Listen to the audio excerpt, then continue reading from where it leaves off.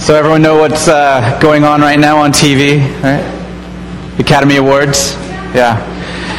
Academy Awards tonight, the night when stars will be made and returning stars will be immortalized, at least in the pantheon of Hollywood. It's a little bit of a strange phenomenon, isn't it, to call people stars? Isn't that, I mean, it's a little bit strange, like, you're a star. In our culture, we have all kinds of stars. We have rock stars and movie stars and sports stars, and sometimes even, you know, when you're really good at the chess club, you say, oh, you're a rock star chess player or something like that. Everyone kind of has star attached to their name if they're a great performer. But what does it mean to call someone a star? Is it saying like, Justin, you're a ball of gas on fire? No, that's not what we mean when we say someone is a star. What does it take to be a star, for example? That might be a better way of getting to what a star is in our culture. What does it take to be a star?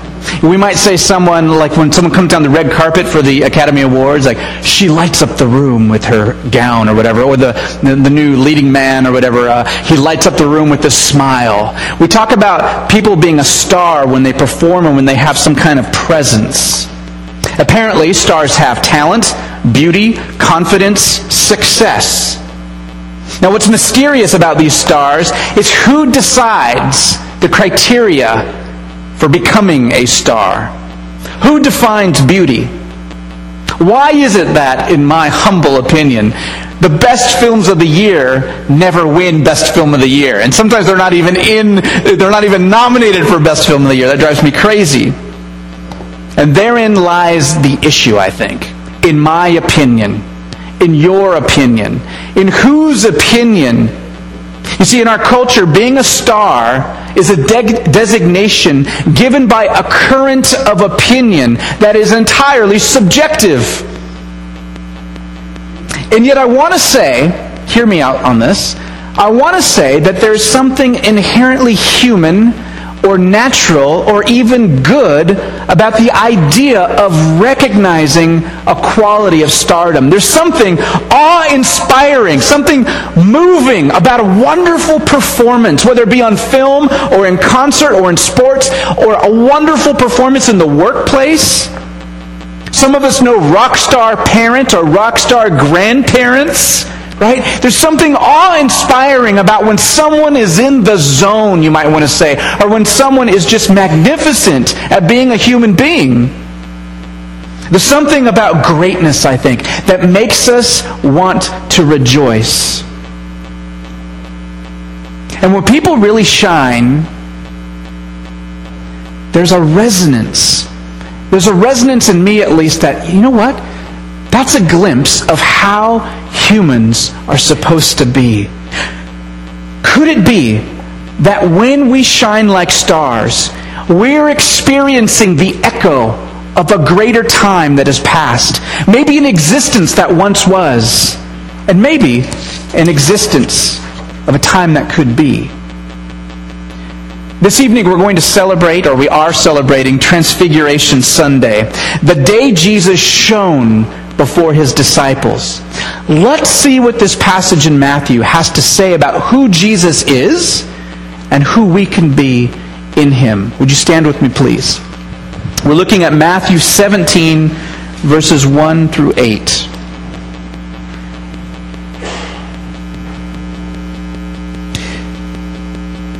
"6 days later, Jesus took with him Peter and James and John, his brother, and led them up on a high mountain by themselves.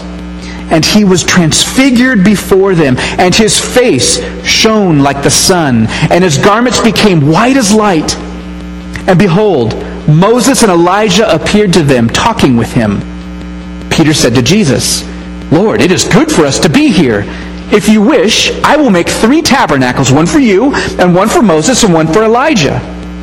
While he was still speaking, a bright cloud overshadowed them, and behold, a voice out of the cloud said, 'This is my beloved Son, with whom I am well pleased. Listen to him.' When the disciples heard this, they fell face down on the ground and were terrified. And Jesus came to them and touched them and said, 'Get up and do not be afraid.' And lifting up their eyes, they saw no one except Jesus himself alone. Holy Spirit, it was the desire of the great one Moses to see the glory of God revealed. I believe it is the desire of every human heart. All our desires are subordinate to wanting to know you for who you really are, for wanting to see you revealed. Because there's something inside of us that tells us if we're made in your image, then you are what we are supposed to be. I pray on this Transfiguration Sunday, as we open this good word to us, that you would reveal yourself. And that you would give us an accurate picture of who you're calling us to be. In the power of your Spirit. Amen. You may be seated. I've been reading a book that Patrick McAvoy recommended to me. I think at least the author is Bill Bryson, and it's At Home, A Short History of Private Life. It's all about just why is stuff in our houses the way it ought to be? Why is salt and pepper the standard, spice of England and the United States? How did that even come to be? Who would pick those two spices of all the other great spices in the world? One thing I'm finding really interesting about this book, though, is where we get so many of our sayings. Here's one. When you're putting your kids to bed or you're going to bed, you might say, good night, sleep tight, don't let the bed bugs bite, right? So Bryson, of course, in all his curiosity, he does a study on, what's the history of beds? This is a strange invention. How did we get, before we had Sealy Posturepedic beds, what were the beds like? And so he's looking in the 16 and 1700s, and he basically flat out says beds were horrible. They were horrible. The best bed in the world at that time in the Western world was a goose down, which he said inherently within a few hours you squish all the air out of it and you're on a hard surface anyway. And then there was goose feather, not the down but the feather. And then you got things like sawdust, and the worst was straw, because you're always getting stuck with little straw pieces. They're horrible. And every single medium that they had for beds back then were just breeding grounds for bugs. Now, before box springs, beds used to have an interlaced twine rope underneath. And there was a device on the bottom that you could turn with a metal key. It was like a ratchet, and it could tighten up those strings each night, because each night you kind of loosen them out. So literally, sleep tight. That means tighten up those under the mattress. Don't let the bed bugs bite. This is like a reality, like a real saying. Seriously, sleep tight. Make sure you ratchet up your bed. And have you taken out your mattress lately and washed it out, because those bed bugs are real? Got me thinking about other common sayings we have, like mountaintop experiences. When we say we have a mountaintop experience, we might say that when we win a big race, or when we get a big promotion, or maybe you find the career of your dreams or the person of your dreams, or maybe life is just going swimmingly. And you might say, looking in retrospect, I was on a mountaintop. I was having a mountaintop experience. Where does that saying come from, I wonder? Well, you could argue it comes from the Scriptures. After all, there are plenty of stories, wonderful events that take place on mountaintops. Elijah, for example, stood on top of Mount Carmel when he confronted 450 prophets of Baal. He was the only one who stood for Yahweh. Against all of these odds, God met Elijah on a mountaintop and proved himself to be the living God. One of the most famous mountaintop experiences involves Moses, which Deb read just a minute ago. In the book of Exodus, Moses takes 3 companions with him. He goes up on a mountain. After 6 days, God speaks to him, and then he comes down the mountain, and his face is glowing. He doesn't even realize it, but it's glowing so brightly people are afraid to look at him. So he has to put a veil over his face for a number of days so that people could talk with him, so he doesn't shine them in the eyes. And of course, Jesus had some mountaintop experiences as well. In our story, just like Moses, Jesus takes 3 disciples. After 6 days, he's transfigured before Peter, James, and John. Moses had his face shining because he had been in the presence of Almighty God. Jesus is transfigured and shines because that's just who he really is. Now what's fascinating is that the ancient rabbis taught that before the fall of Adam and Eve used to shine. Isn't that an interesting concept? They believed that before the fall, Adam and Eve, made in the image of God, used to shine, used to have a glory about them. They were literally stars, like way better than the Hollywood type. After their rebellion, they broke their intimacy with God. They ceased to shine. They lost their glow. Well, the text mentions Jesus going up the mountain 6 days after the events in the previous story. I pointed out that Moses too encountered God after being on the mountain 6 days.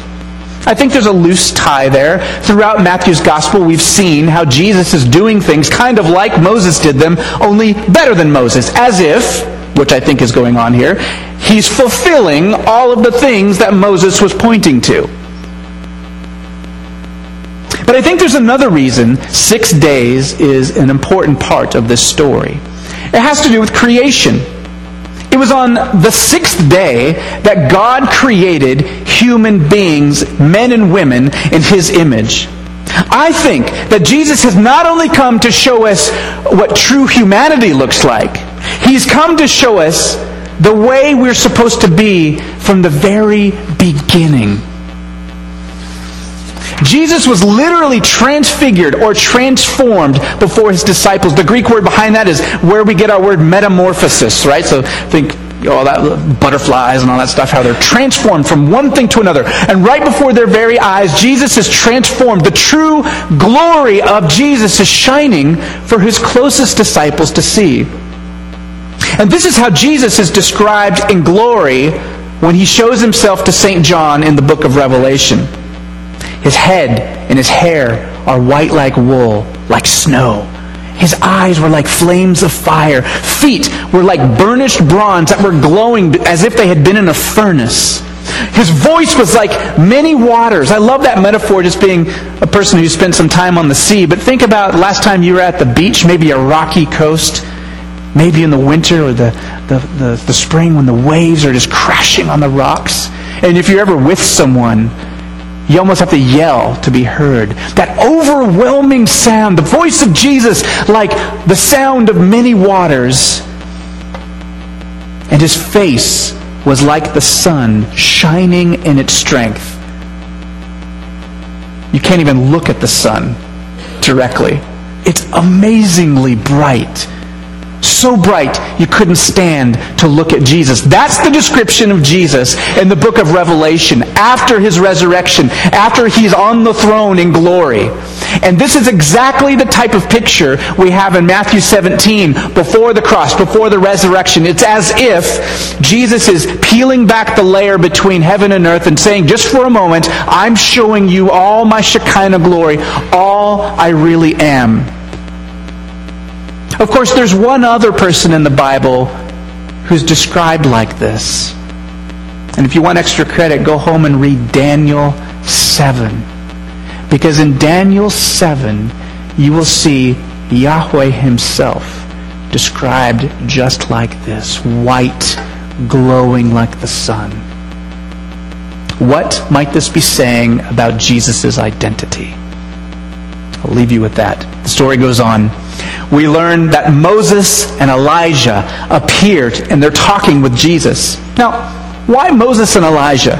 Here's Jesus having this mountaintop experience, His glowing before His disciples, and two guys who have been dead for centuries show up talking with Jesus. What's going on?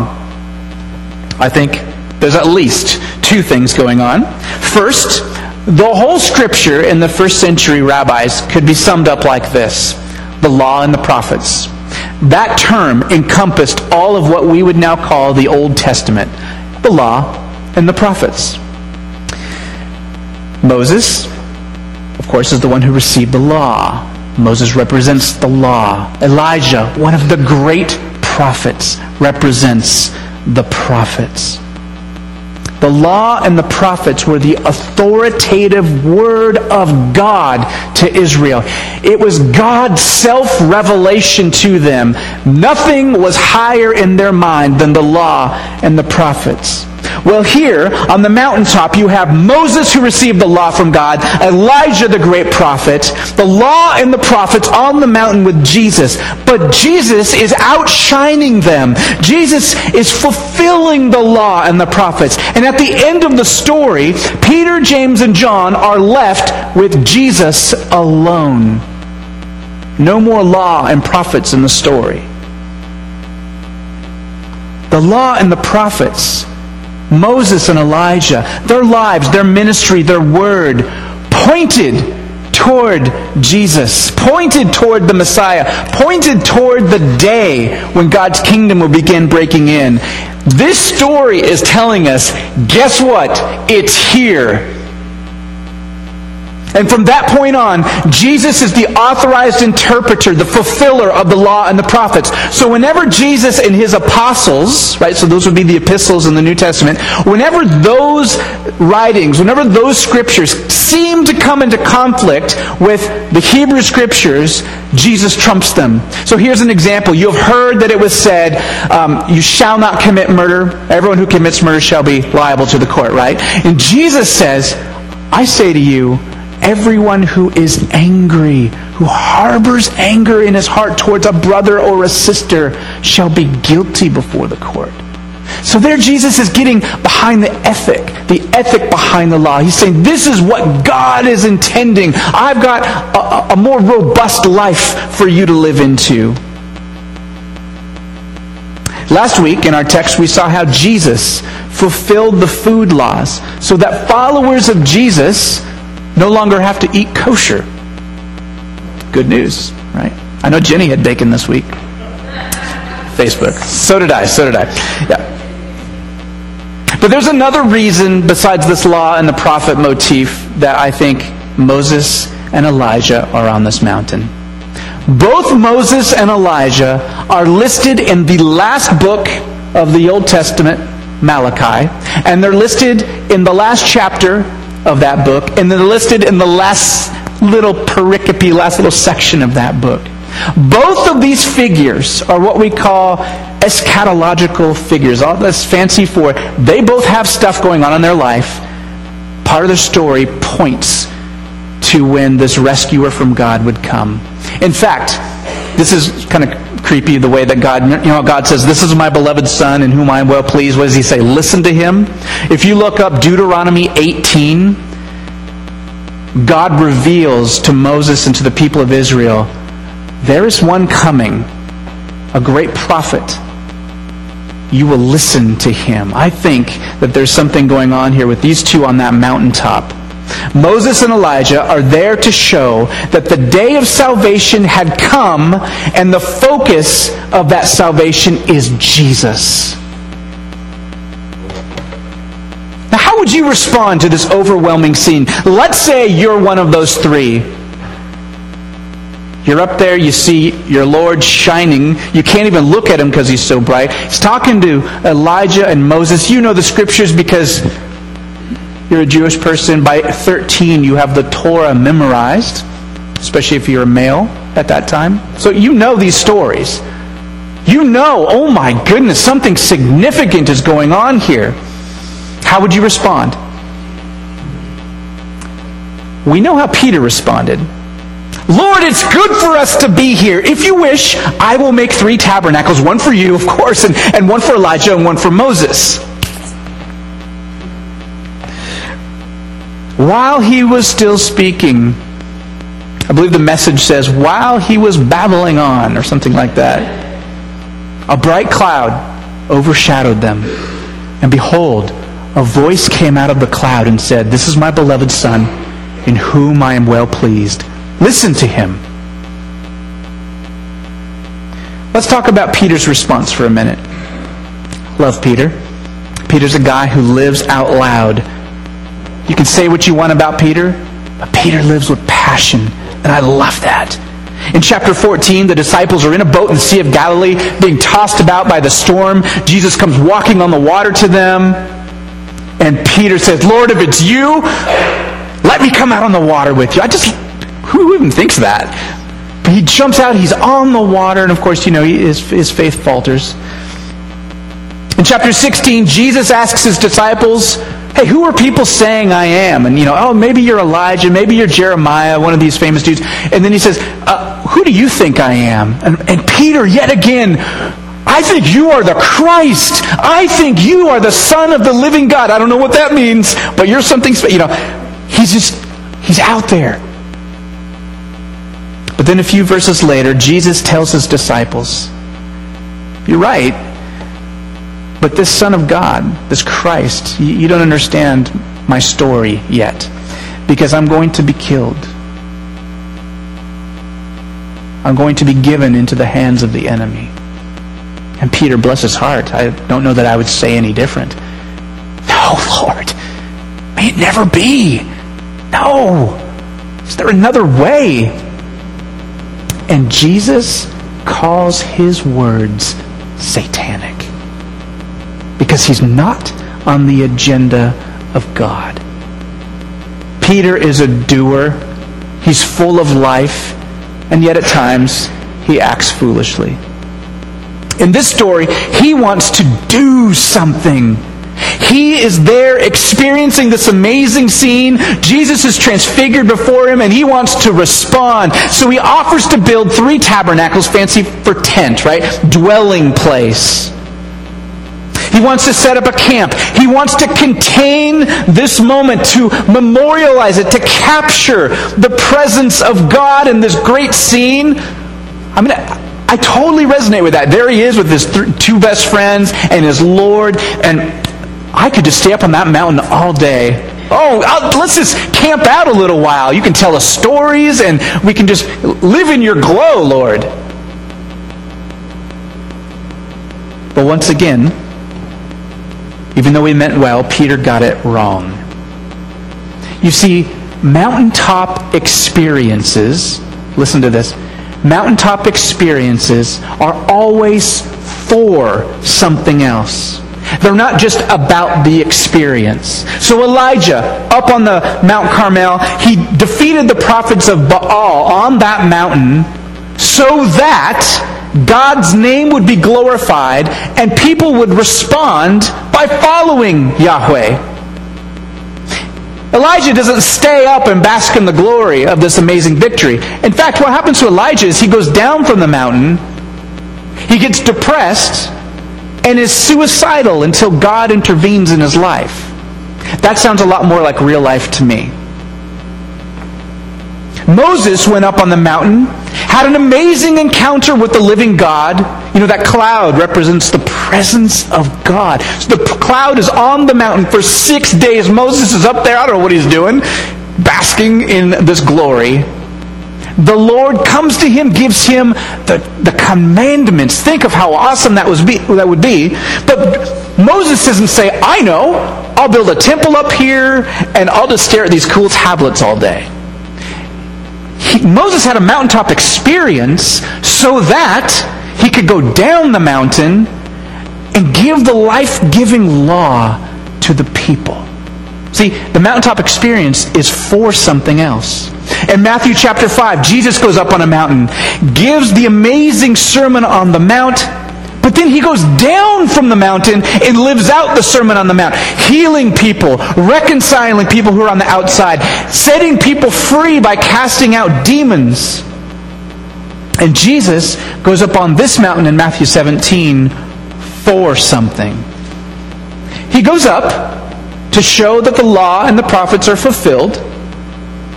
He goes up to show his true identity.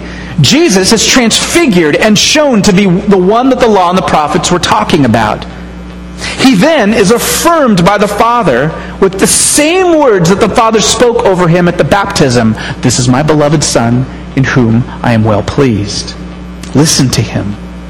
You see, in Matthew 3, when he's baptized, Jesus is obedient to the Father by going through a process, going through a baptism that he didn't need. Baptism was for forgiveness of sin. Jesus didn't sin. In the Transfiguration, God affirms his pleasure with Jesus and now calls people to obey his only Son. And by the way, where does that voice come out of? Shout it out. A cloud. Yes, it comes out of a bright cloud. Just like God revealed himself to the Israelites in the desert, just like God revealed himself in a cloud to Moses on top of Mount Sinai, just like God revealed himself to the Israelites when Solomon dedicated the temple, the cloud of brightness where voices come out, that's Yahweh's presence. And anytime Yahweh is present, mortals go to their faces on the ground and tremble in fear. And there's the three disciples, Peter, James, and John, closest Jesus' inner three, trembling in fear.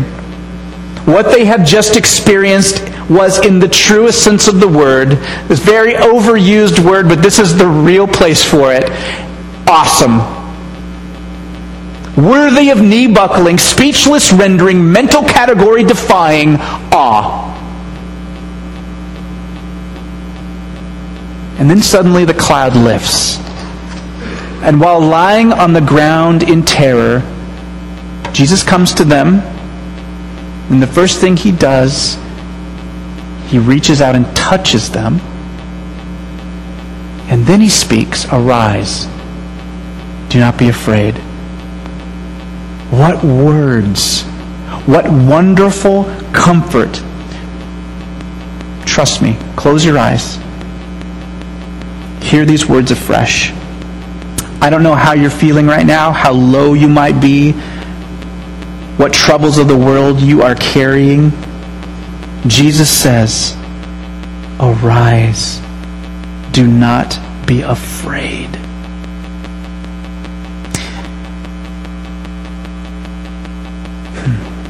Receive that. I believe herein lies one of the main reasons for this transfiguration. I think that this event is not just about Jesus' identity. It's about your identity. It's about my identity. It's about Jesus' mission of making us who we were always created to be. Humans that shine with the glory of God. Jesus' words to his disciples, "Arise, do not be afraid," stem from the same Greek word that speaks of Jesus being resurrected from the dead. Jesus is showing us a snippet of what resurrection life will be like. It will be an embodied existence where we are so connected to God that we will glow in his radiance. We will shine with his glory. You know, it's a shame that in recent days, many churches distill the gospel. This was what I was steeped in as well. We distill the gospel into equaling forgiveness of sin. From the very earliest writings of the church, we see a much more robust gospel that includes forgiveness of sin, that starts with forgiveness of sin, but also includes new creation, a new way of being human. And one metaphor popularized by Apollinarius of Laodicea speaks of iron that's plunged into hot coals by a blacksmith. And as it is in the presence of those coals, the iron begins to glow. And the heat rises up the iron, and it becomes unclear where the fire ends and the iron begins. They become as one. The iron never loses its property. It is always iron. The fire remains separate. It is always fire. But when they're in that close proximity, the iron begins to glow with the heat and the power of the fire. And so it is with us. We are the iron. The coals are the heart and the presence of Jesus. As we remain in him, we begin to be like him.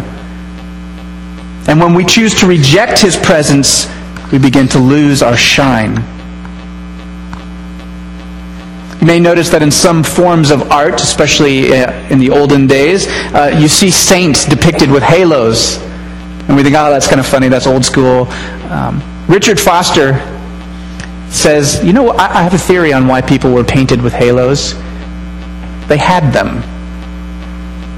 story after story exists of people, the people of God, glowing from time to time when they were in God's presence in a special way.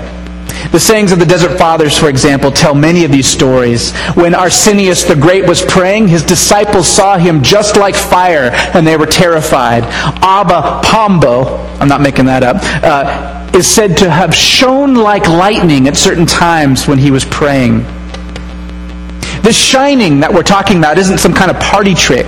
It's not just there to show people how holy you are. The great ones who have shined throughout history have also been the primary movers and shakers in changing the world through action. The difference is that they don't just start doing stuff. It's that their action is rooted in the voice of God. Listen to Him. Their action is rooted in their relationship with Christ. They begin to take on His glow, His heartbeat, His power, His presence, His call, and then they respond. So one of the great inner travelers, Basil the Great, one of the Cappadocian fathers, is also one who started monastic communities and started hospitals. He didn't just have this great idea, I know sick people need a hospital. It was his presence, being present with God in prayer, that then birthed this idea and the power to get it done. The shining is not just for famous saints of history. Think for a moment. Those people in your life, who maybe for a season, maybe just in one encounter, they shone, maybe not visibly, but was there a quality of their life? Did you sense that their word was better than they knew how to speak? Did you sense that God is speaking to me through this person? Did you sense that maybe this person I'm talking to right now, they know God in a way I don't know God? That's the shining I'm talking about. Think of those times maybe you were in a situation when you acted better than you knew you were capable of. Like, you had a conversation with someone, or you did some deed, you don't know why you did it. You go home, you're like, dang, who was that? That wasn't me. A time when maybe there was more of Jesus' power in your thoughts and your actions than your own ego.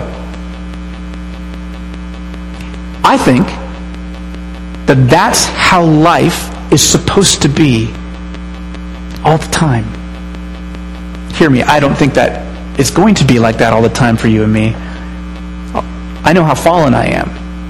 I know how corrupt I am.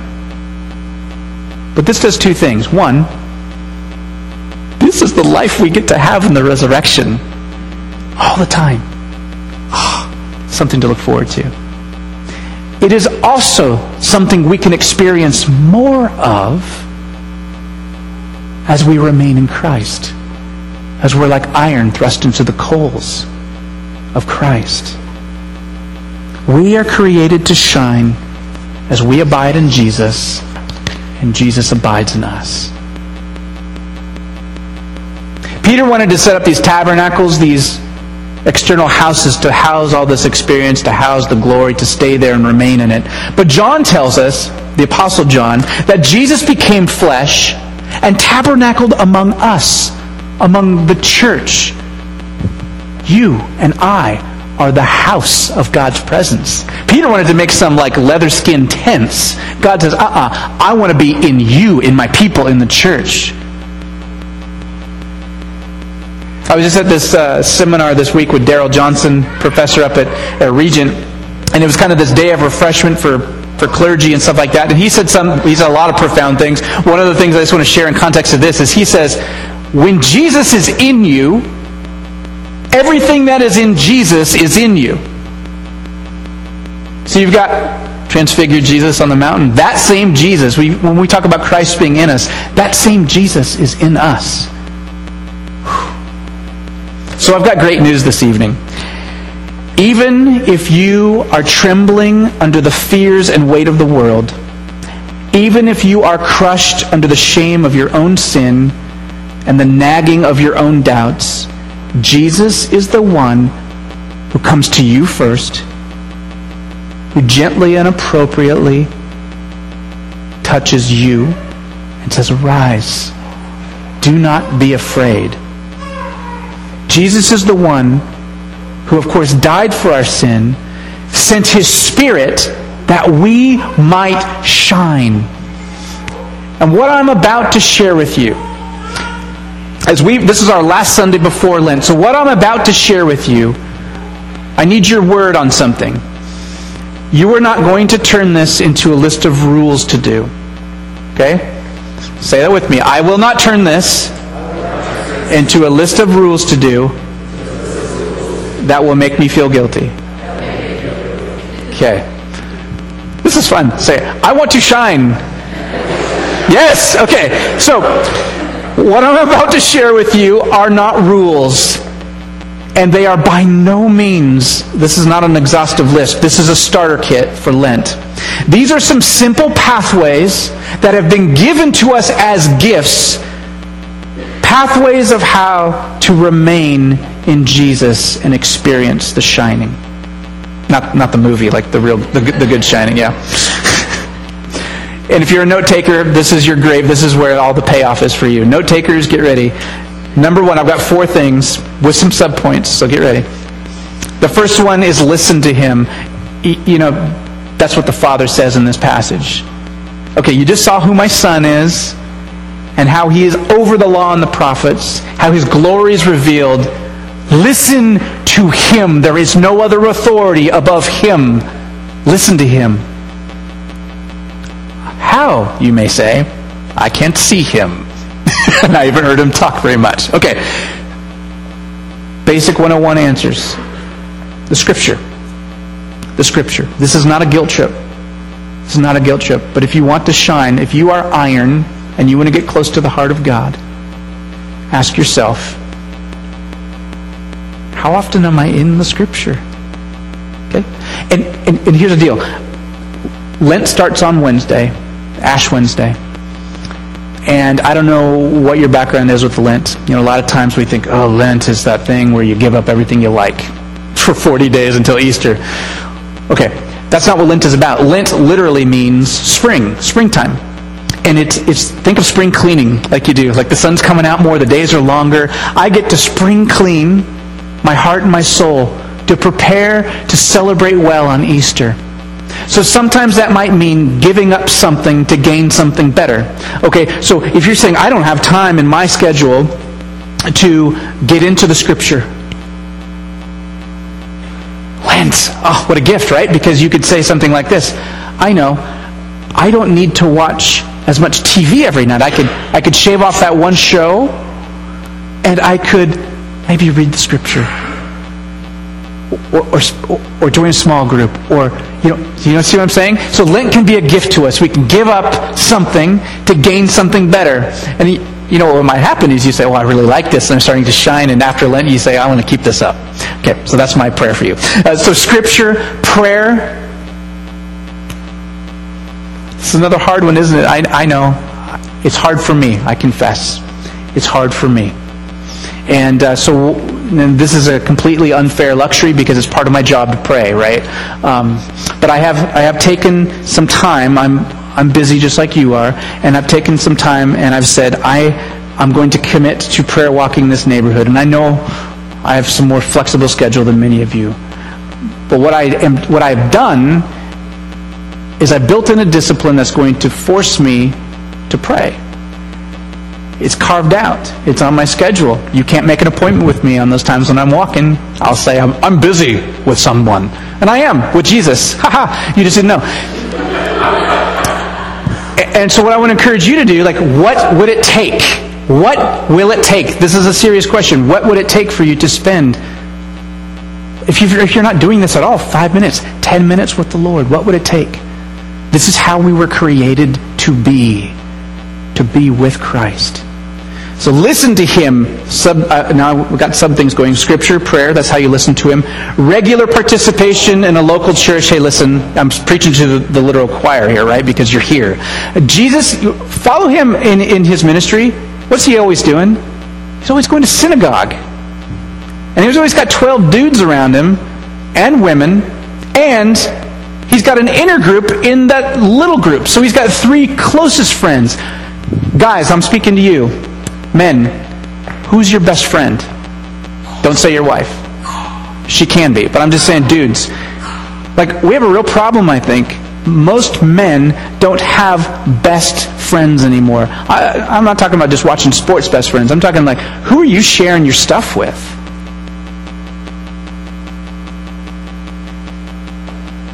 We need each other to walk these things out, right? So number one is listen to Him. Number two, Holy Spirit. Holy Spirit. If you're following Jesus and you haven't been baptized, talk to me. Talk to me. I'd love to have that conversation. If you've been baptized in the church, you've received the Holy Spirit. But there's this strange tension in Scripture where you've got Paul, who all the time, even though he knows believers have the Holy Spirit, he's still constantly exhorting us to pray for more of the gifts of the Spirit, for more of the presence and power of the Spirit. I think that there's a relational aspect there. Like, we're not just receive it one time and clones, like we don't have to think about it. I notice significant difference in my life. I notice a significant difference when we're up there before service praying, Holy Spirit, fall on the service. Holy Spirit, open our hearts and our minds. Because when we do that more often than not, some of you come afterwards and you say, I really heard God today. I really, this word spoke to me, or that song spoke to me, or this person spoke to me. That's the ministry of the Holy Spirit. We are desperately in need of the Spirit's ministry. Listen to Him, Holy Spirit. In just a minute, we're going to take up the sacraments. This is the third way that Jesus has given us to encounter Him, to put the iron in the fire, to get close and intimate. And the fourth one is enjoy life. What do you do for joy? Did you know that God created this place for us to enjoy? Did you know that God takes joy when you have legitimate joy?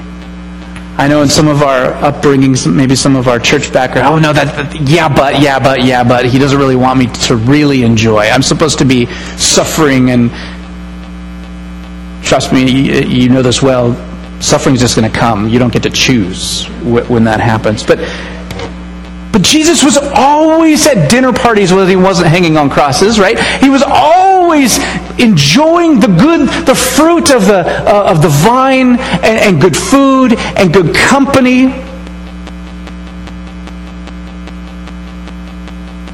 He was in the wilderness all the time. We kind of like that in Bellingham. There's a reason recreation has the words recreation in it. Think about that. What happens to your soul when you're able to recreate, to recreate, to do something you enjoy doing, to be passionate about? I think we get closer to God when we enjoy the things that He's given us. Just like you would enjoy watching someone you gave a gift to actually use it and enjoy it. Wouldn't that gives me great pleasure when I give a gift and then someone actually enjoys it and uses it. Right? Lord Jesus, we pray for Your grace. I keep coming back to that image of not necessarily Your glory, but that one who is so glorious would also be the one who comes down and gently touches and calls us to arise to resurrection, who calls us to new life, who calls us to not fear. I pray by the power of Your Spirit that our anxieties would be cast away, and that You would put a legitimate hunger in us for more of You. We have filled ourselves with so many counterfeit things to fill the voids in us, Lord. We've developed a taste for the second best and third best. I pray that You would give us a divine hunger for more of You. Thank You, Lord. Amen.